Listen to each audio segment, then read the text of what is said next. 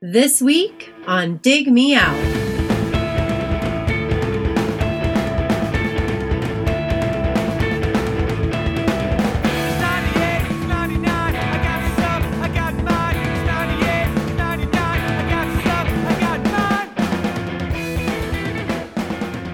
With your hosts, Jason Ziak and Tim Minichi. Jay, we're back again with another episode thanks to our Dig Me Out Union on Patreon. You can help us make the next episode happen by joining us at dmounion.com or digmeoutunion.com. And Jay, this episode is brought to us by that union via our submissions at digmeoutpodcast.com. It's a poll episode. 9 albums in the hopper. 1 gets picked. That's how it works. And going into this poll, Jay, did you look at any of the names and go, I think that might be it? You don't have to say which ones they were, but did you have like that's going to be the one? Or was this a little bit too up in the air? This was up in the air for me. Okay. How about you? There was one I thought was going to win, and I'm surprised that not only did it not win, but it didn't even finish. I guess it got third, but let's get into it. Let's talk about the albums picked for this roundtable, the poll for this roundtable. The always dependable Richard Waterman submitted a suggestion for this one. Here's to the Losers by Love Jones. Eric Peterson, Twisted by Del Amitri. Willie Dillon suggested The Answers by Blue October. Kyle Bittner, Up to Our Hips by the Charlatans. David Haverland, In Passing by the Farewell Band. Tom Rimmel, Filth Pig by Ministry. Tad suggested Little Blue Crunchy Things, their album Rhetoric. Scott Neiman suggested the album In Place of Real Insight by Karate. And the one that I thought was going to win was Darren Lehman's pick, the self-titled album by Social Distortion. I thought because we had never really come close to doing I don't even know that we've really talked about Social Distortion that much. Not much. Podcast. No. I thought that this might be the winner. Yeah, I could see that. But I was wrong. It fits the it was big at the moment. They had a prior history and a fan base, and then it, I don't know, I guess disappeared. Social D? At least from the from the mainstream, yeah. Stay relevant the way that like Green Day, or even The Offspring did. It was an interesting story from like they were underground and all of a sudden out of nowhere became super mainstream and then just faded back into the underground again. Yep, I think they had a last hurrah with there was a song used in a not great Vince Vaughn. I guess it's a rom-com, The Breakup. Do you remember that movie? I do. Jennifer Aniston. Yeah. I remember that was being a while back, right? Yeah, I remember it being a big deal at the time because it was like Vaughn was at like the top of the like Wedding Crashers era. Yep. And I remember it being kind of dark in places. It's kind of a messed up movie. It's like funny, but also kind of dark comedy. Anyway, that song was used in all the trailers. Ball and Chain. Yeah. So here's how the votes shook out for this particular poll. Social D did not win. They came in third with 18% of the vote. Behind the Charlatans, Up to Our Hips with 21%. That did not take it either. The winner of this very close poll was Karate, In Place of Real Insight. Had you listened to Karate before, Jay? No. Had you? No, but I knew the name. Mm-hmm. There was a number of bands that were underground in the mid 90s that I did not get into yet, like Aloha and this band and some other ones. Some we've now gotten into or we've listened to, like Slint. But I knew that they were sort of like in that ballpark, but I never listened to them at the time. And they were on a fairly small label. Yeah. In the same way that, like, you know, Death Cub started on a very small label, Barsuck Records out in Washington. So some of the other vote getters, Ministry's Filth Pig actually did okay, came in fourth place, and then Del Amitri and Blue October tied with 9%. Love Jones and Little Blue Crunchy Things tied with 3%, and then unfortunately the Farewell Band did not get any votes. So what's the folks talking about there? What the Patreon folks saying about this? Well, Eric Peterson didn't even vote for his pick. He voted for Social Distortion instead of Del Amitri. Carl Bittner went with the Charlatans. Keith Badge went with Blue October. Scott, I guess that's Hallgren, went with Love Jones. Adam Rogan went with, I think, Ministry. Jeremy Amend, nope. He went with he said, I want a Charlatans episode, but not this album. Social D will probably win, but I'm rooting for Ministry. And then he was happy that Karate ended up winning. I believe that Vadim Taver went with Karate, as he did. Scott Witt went with Del Amitri. Gavin went with Karate. He said, just to have some more of this style of music getting reviewed. I like Social D, but they're an 80s band. And when Filth Pig was released, I really wanted to love it, but it's just too muddy. Sean Brown said, this one hurts a bit. Not only do I have to pass on Social D, but I have the dubious task of having to vote for this Del Amitri album instead of their previous, even lesser known, but far more brilliant, Change Everything, which I've suggested multiple times, but never seems to get picked. Yes, I'm bitter. You'll have to try again. Jeff Gentiswood said, I voted for Karate because I just heard about them from Ian Cohen and was intrigued. I'm not sure if I want my early 90s impression of the Charlatans changed. Willie Dillon went with Blue October. And then Jeremy got upset because the Charlatans were possibly going to win. Justin Wexler missed the vote, but he was going to vote for Karate. He says, I know a lot of people love them, but I will go on record as saying I only really like this record. Their earlier stuff is okay. Their later stuff got too corny with the bluesy riffs. Good news if you're a fan, because Numero Group is reissuing their entire catalog. So I don't know if people know, Numero Group is it's entirely just a reissue label out of the Midwest. I'm not sure exactly where. I think there might be a little K out of Chicago, but they have done some fantastic reissues of Ohio music, specifically soul and R&B and funk that is completely unknown from the 60s and 70s, and either doing compilations of just 7 inches from these bands or putting out entire albums. Like there's a band from Columbus called the Four Mints, who are sort of in the vein of like the Temptations or Four Tops, something like that. A lot of very ballady soul stuff, and their album was impossible to get, and they found the masters at a Columbus recording studio and were able to get it completely remastered and re-release it. And it's a really great record. But there's a ton. They do that stuff for all over the Midwest, and I think they've hit stuff all around the country, to be honest, because this karate is from Boston originally. Patrick Testa said, Love Jones was a great idea for a choice. I've never heard a song by Karate. I agree that Del Amitri would be a good one. And I'm a fan of Filth Pig. I don't know who he voted for. Darren Leach said, I saw the Charlatans live about 5 years ago and they're brilliant. I didn't know much apart from the few singles, but they played a funky set. Side note, I have to say that Karate as a band name is quite daft. Okay. Hey, what does that word mean? Daft? I'm going to have to Google that. I mean, daft. Daft means foolish. Okay. Obviously I've heard it, but not quite in that context. Right. Foolish. Okay. It's foolish. Foolish. Let's get to this album, Jay. Well, let's talk a little history first. I mentioned the band was from Boston. History of the band. Here we go. Jeff Farina, vocals on guitar. Iman Witt, bass.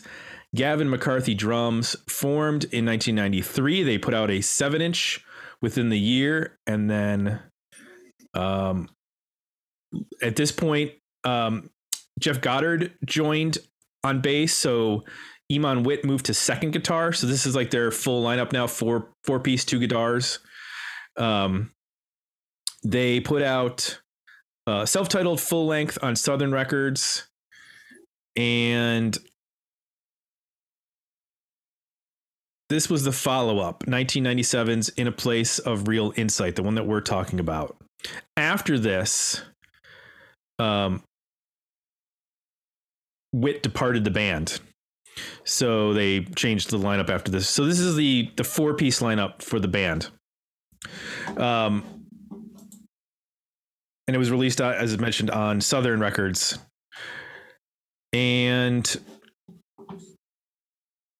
trying to remember when the rest of this. Hold on one second. Lost the Wikipedia page just disappeared on me. Pardon me. While we fix our error here on in the studio. Karate band information. There we go. Yikes. So the self-titled came out in 96. This comes out in 97. It's followed by the album The Bed is in the Ocean, also on Southern Records in 1998. So 3 albums in 3 years from this band. Then they take a little bit of a break. In October of 2000, they release the Unsolved CD and double LP. And then in October of 2002, they released Some Boots.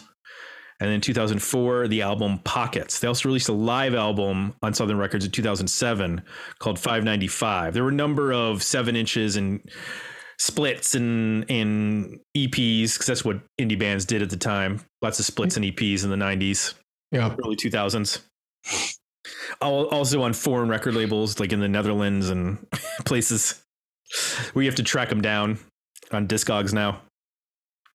However, as we mentioned, the Numero Group is reissuing the first 2 albums and single, and Stereogum has reported this year that the band is reuniting for their first live tour in 17 years. Wow. 17 years. Could you imagine reuniting to play music 17 years after you hadn't played it?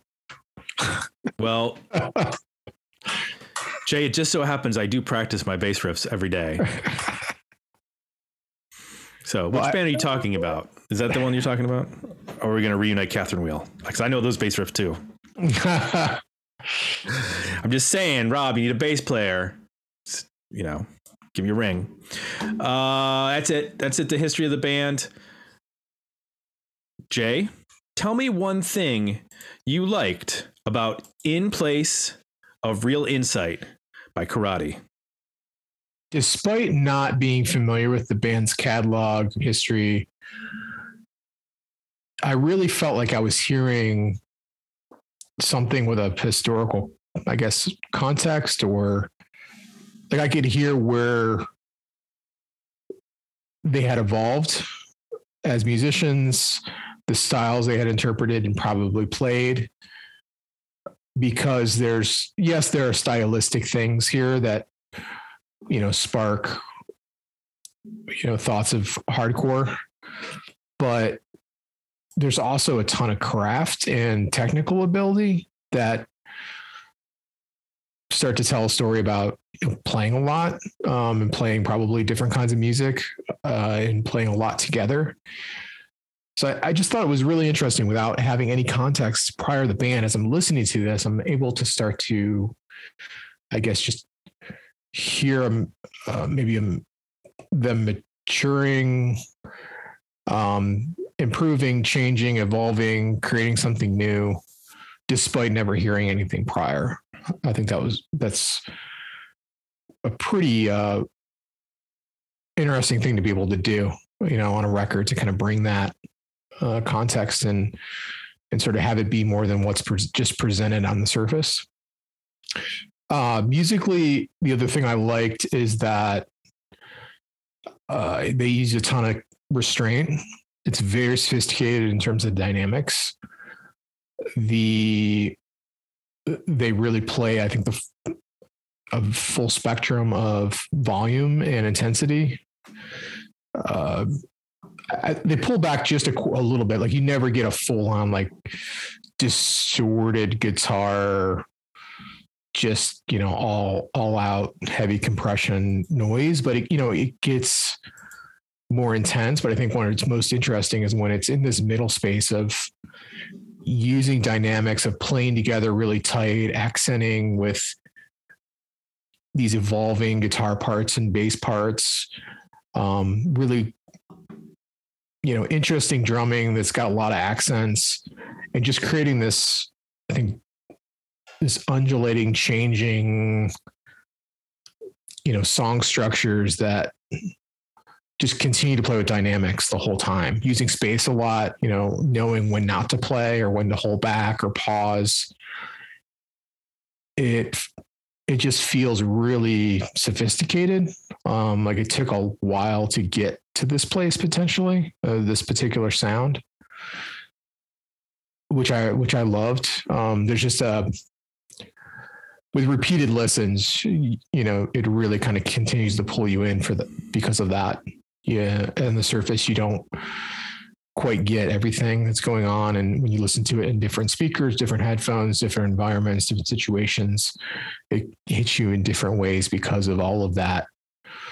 I think sophistication there around the dynamics of how to play together and play softer, play more intense, play with more space, break up rhythms.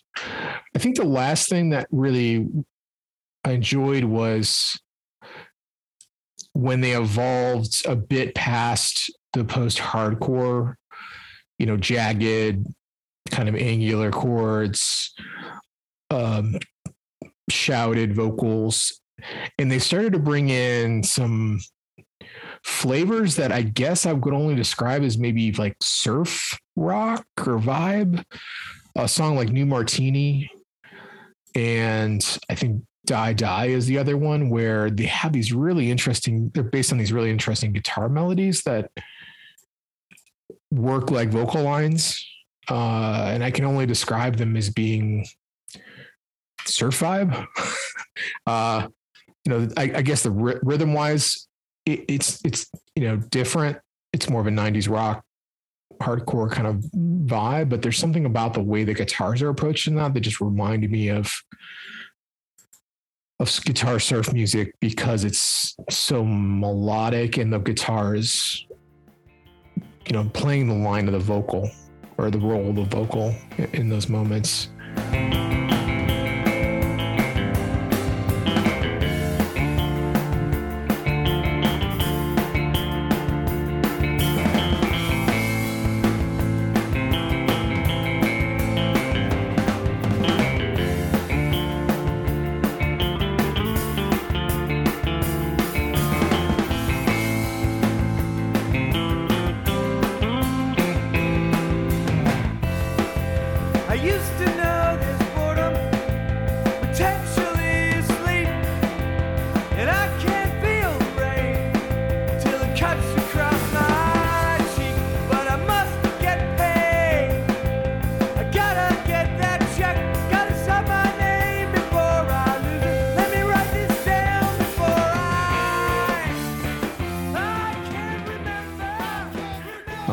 Bit proggy too, which I enjoyed, because it just keeps you guessing, and that's one of the, both in terms of stylistically, but also dynamics and time signatures and rhythms and things like that.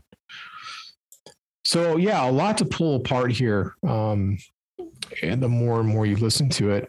But I'm a big fan of using restraint and really pushing dynamics. How quiet and slow can you be and still be intense?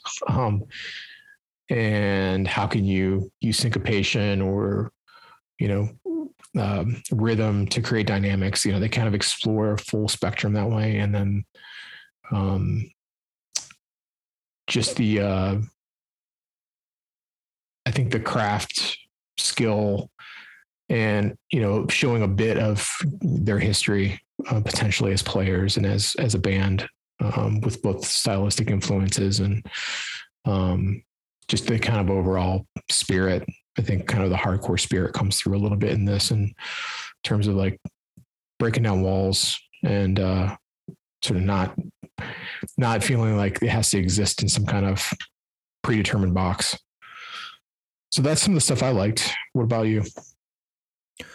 Well, this was a band that as soon as I put it on, I recognized the sound. We've heard this not only from the bands that we've listened to, whether it was Slint or Fugazi, but also bands that we just listened to, especially towards the beginning of the 2000s. I wasn't listening to this in 97 when it came out. Right. Like by 99, 2000, I was definitely starting to listen to some of the Omaha bands that were making noise, like Cursive. And there were always bands, around, both on a national level, even on a local level, that were taking this post-hardcore, I don't know if you want to mix it with emo or not, but it's a little mathy. There's definitely, you mentioned the progressive elements. There was definitely a math rock element of indie rock, or a subset that a lot of bands were playing with, and totally picked up on, what I wasn't expecting anything out of the ordinary from this band after listening to the first like one or two songs. Like, okay, I know what this album's going to be. So then I was like just listening for like, how do these guitar riffs work? One of the things when they're produced this way with such cleanliness, there's no distortion. I mean, there's a little bit of like grit, but there's no distortion. You really start picking out like, it's very clean. Yeah. There's a lot of picking. There's a lot of dual picking where in songs where one guitar, left and right they're each doing a picking part. And sometimes the bass is doing something melodic along with that. That's a very late 90s, early 2000s indie rock move, where you just sort of, you build layers of alternating either like arpeggios or just repeated patterns or motifs within these little sections of songs. Often, those would be followed by a big bombastic either blow up or some sort of build. And it was nice to hear that executed so well by this band. I think part of it has to do with the drummers were often really good, but not showy in the way that you think of maybe some 90s drummers like a Jimmy Chamberlin or someone like that. So it allows for them to make these dramatic time and tempo changes without tipping the hat with like a big fill, like the way that maybe a Danny Carey would or Joe Crover, where you've got like a big heavy hitter drummer. Yeah. I always think of these guys as playing smaller kits, tighter kits. They don't have like a bunch of ride cymbal. It's not Peter Criss style drum kit. They tend to be smaller because a lot of them tended to travel in vans. So pack that gear tighter. Yeah. So everything just sounds more compact and more restrained in a way that allows the manipulation of time signatures and dynamics to be much more effective, which I think this band does really well throughout the whole record. There were parts of, you mentioned New Martini, like that to me with those alternating vocals had like a No Knife kind of vibe to some of it. No Knife would obviously get a little heavier with the guitar parts. Yeah.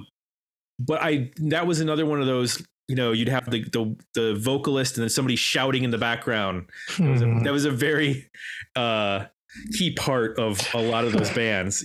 Sometimes that was me. Yeah. And in hindsight, when I loved it at the time. Now in hindsight, when I listen to it, I don't dislike it, but I'm also like, it sounds like the other guy's trying to sing another different song. and they just resolve to like let them both sing it out. Yeah, I got a different idea for this melody. Cool, you stand over there away from the mic, and you yell it.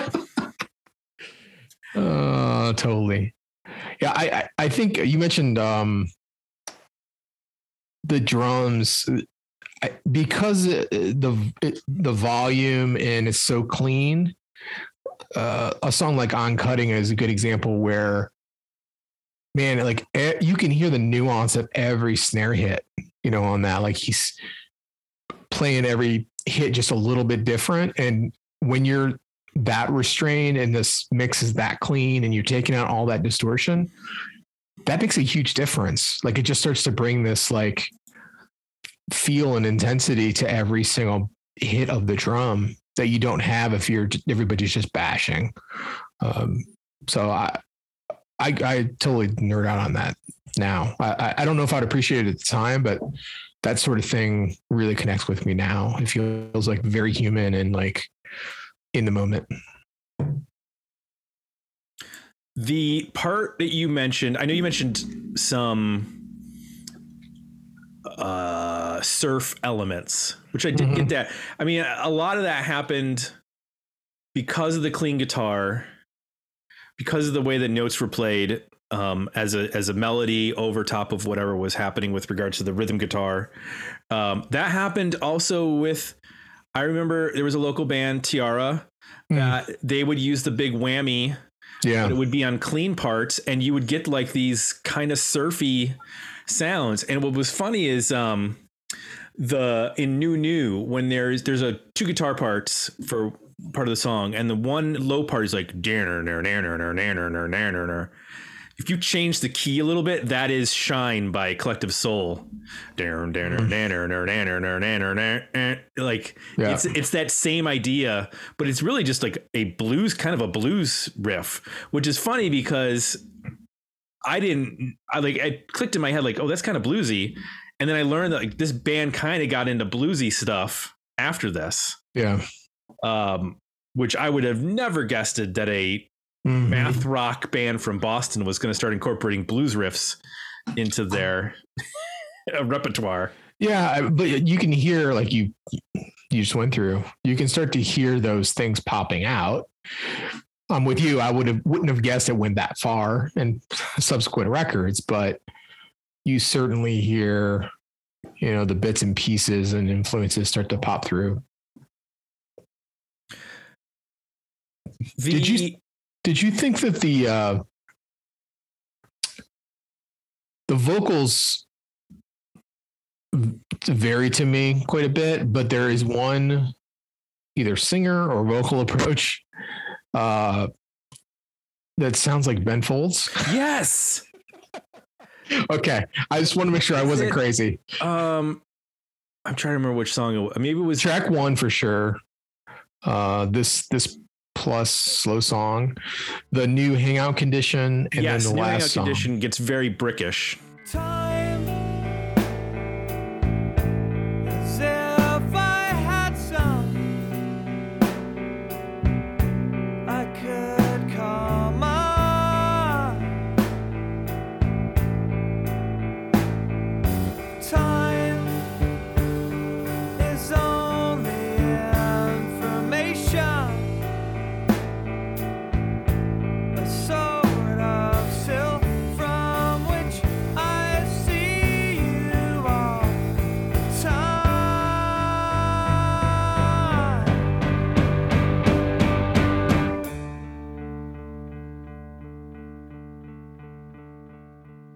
Say His tone, there's something about his tone and delivery was very Ben Folds. Yes. Now, it's not like that the whole record, but those 3 songs in particular, that if you'd have told me that was Ben Folds singing, like, I probably would have believed you. Well, because of the new Hangout Condition, because it's sort of a slower. Mm-hmm. Yeah, it has like Ben Folds ballad vocal sounds. But yeah, I definitely picked that up. Definitely did. Okay. I did not have a great grasp on the lyrical content, and I don't think I ever do with a lot of these bands that are in the post-rock, post-hardcore space. Yeah. It was almost like a lot of the songs felt like, unless you got into the real emo end of things, these felt like built around the music with the lyric and the melody put on later. So it doesn't necessarily turn into something substantial in terms of like trying to figure out what, if there's a meaning behind the lyrics or not. So like things would come and go and I'd be like, does that mean something? Or is that just because it fits the rhyme scheme? Yeah, nothing grabbed me lyrically, and not in a bad way. It's just like you said, it felt at times not the focus. Right. And in terms of things that didn't work, That was one of them. I didn't latch on to any particular song from a lyrical or vocal standpoint or melody. Yeah. It would be this is a very short record. This is 9 songs. It's 30 minutes. So it almost, when you put it on, especially if you're listening to it in the background, it really just catches you based on like dynamics. Yeah. It punches up. It's caught my ear. And then, they'll drop out, do something quieter. But I didn't find myself going, oh, there's the hook of that song, where I did feel that with some other bands. I have a hard time, exactly comparing them to someone else, because like I said, like, No Knife and Cursive, the bands that we've talked about do things slightly differently. Yeah. Which is probably why, one of the things I liked about Cursive was, especially in, probably the 2nd through 5th albums, I'm thinking like Songs of Summer, and then Domestica, and then The Ugly Organ and Happy Hollow, is Tim Kasher's a really interesting guitar player in terms of fusing, the indie rock sort of songbook, if you want to put it, or guitar book, but then also doing some like kind of metalish things every once in a while, where you could tell he has a little bit of a background that's not just what he plays. Like, you can tell there's some shred there. And that was the thing that was sort of missing for me here. It was always so restrained that I just needed something to burst open at some point. Burst and bloom, if you will. Yeah. And I understand that, like, this is on the edge of like slowcore, and that's not really what happens there. But I don't know, what didn't work for you on the record? I'm with you on that sentiment. It works very well logically for me. When I process it, I like what I'm hearing. It makes sense. It seems like I went through really sophisticated. I hear a backstory that it doesn't connect emotionally in the same way that, like you mentioned, Cursive, for example. There's other bands. There's something about, the restraint is potentially a double-edged sword. It's logically sophisticated, and on repeated listens, I think it works really well over time. But you don't get the big dramatic moment that oftentimes for me is the hook with bands like this, is like building that drama and intensity, and then bringing it back down and just really pushing the limits of that. Like I mentioned earlier, they're very dynamic. They're super dynamic in this quieter, what I would consider a quieter space. They just find more range in the quiet. Right.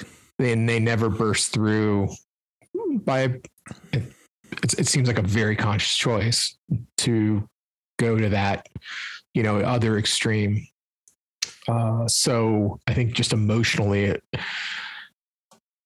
it just hasn't quite gotten its hooks into me. I don't, when I take my notes on a record, I typically highlight standout tracks. And on this record, I struggle to really separate any track from any other, even though stylistically there are differences, and I can point those out, but there's not like tracks in particular where I found myself waiting for a moment or remembering a part or hook or a lyric or a riff.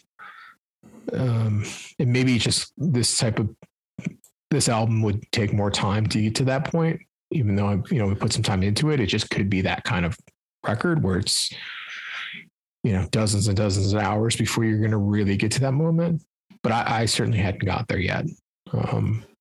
It just feels like one, and it's short to its benefit. Right. It just feels like one piece of work, not standout tracks. And to compare to a contemporary, The Promise Ring would be an example. We did one of their records a couple years ago, and I felt like, even though that wasn't like 100% love for that album, there was definitely elements that I latched onto a little bit stronger with that album. We've also done Braid, which is another band I would put in sort of the same ballpark. Although again, it's a bit heavier of a guitar sound than this. So, and I haven't listened to like Mineral or American Football. I don't know if you're familiar with those bands at all. I just know they're the names. That's it. I've listened to both of those bands a little bit. It's the same kind of thing. I mean, in terms of like my reaction to those bands is very similar to this. So yeah, I had a hard time just thinking this, like you said, sort of thinking this as like individual songs. Like it sort of feels like one big performance. And I very much like the music aspect of the band. I don't know that the vocals work for me as well as I would like them to.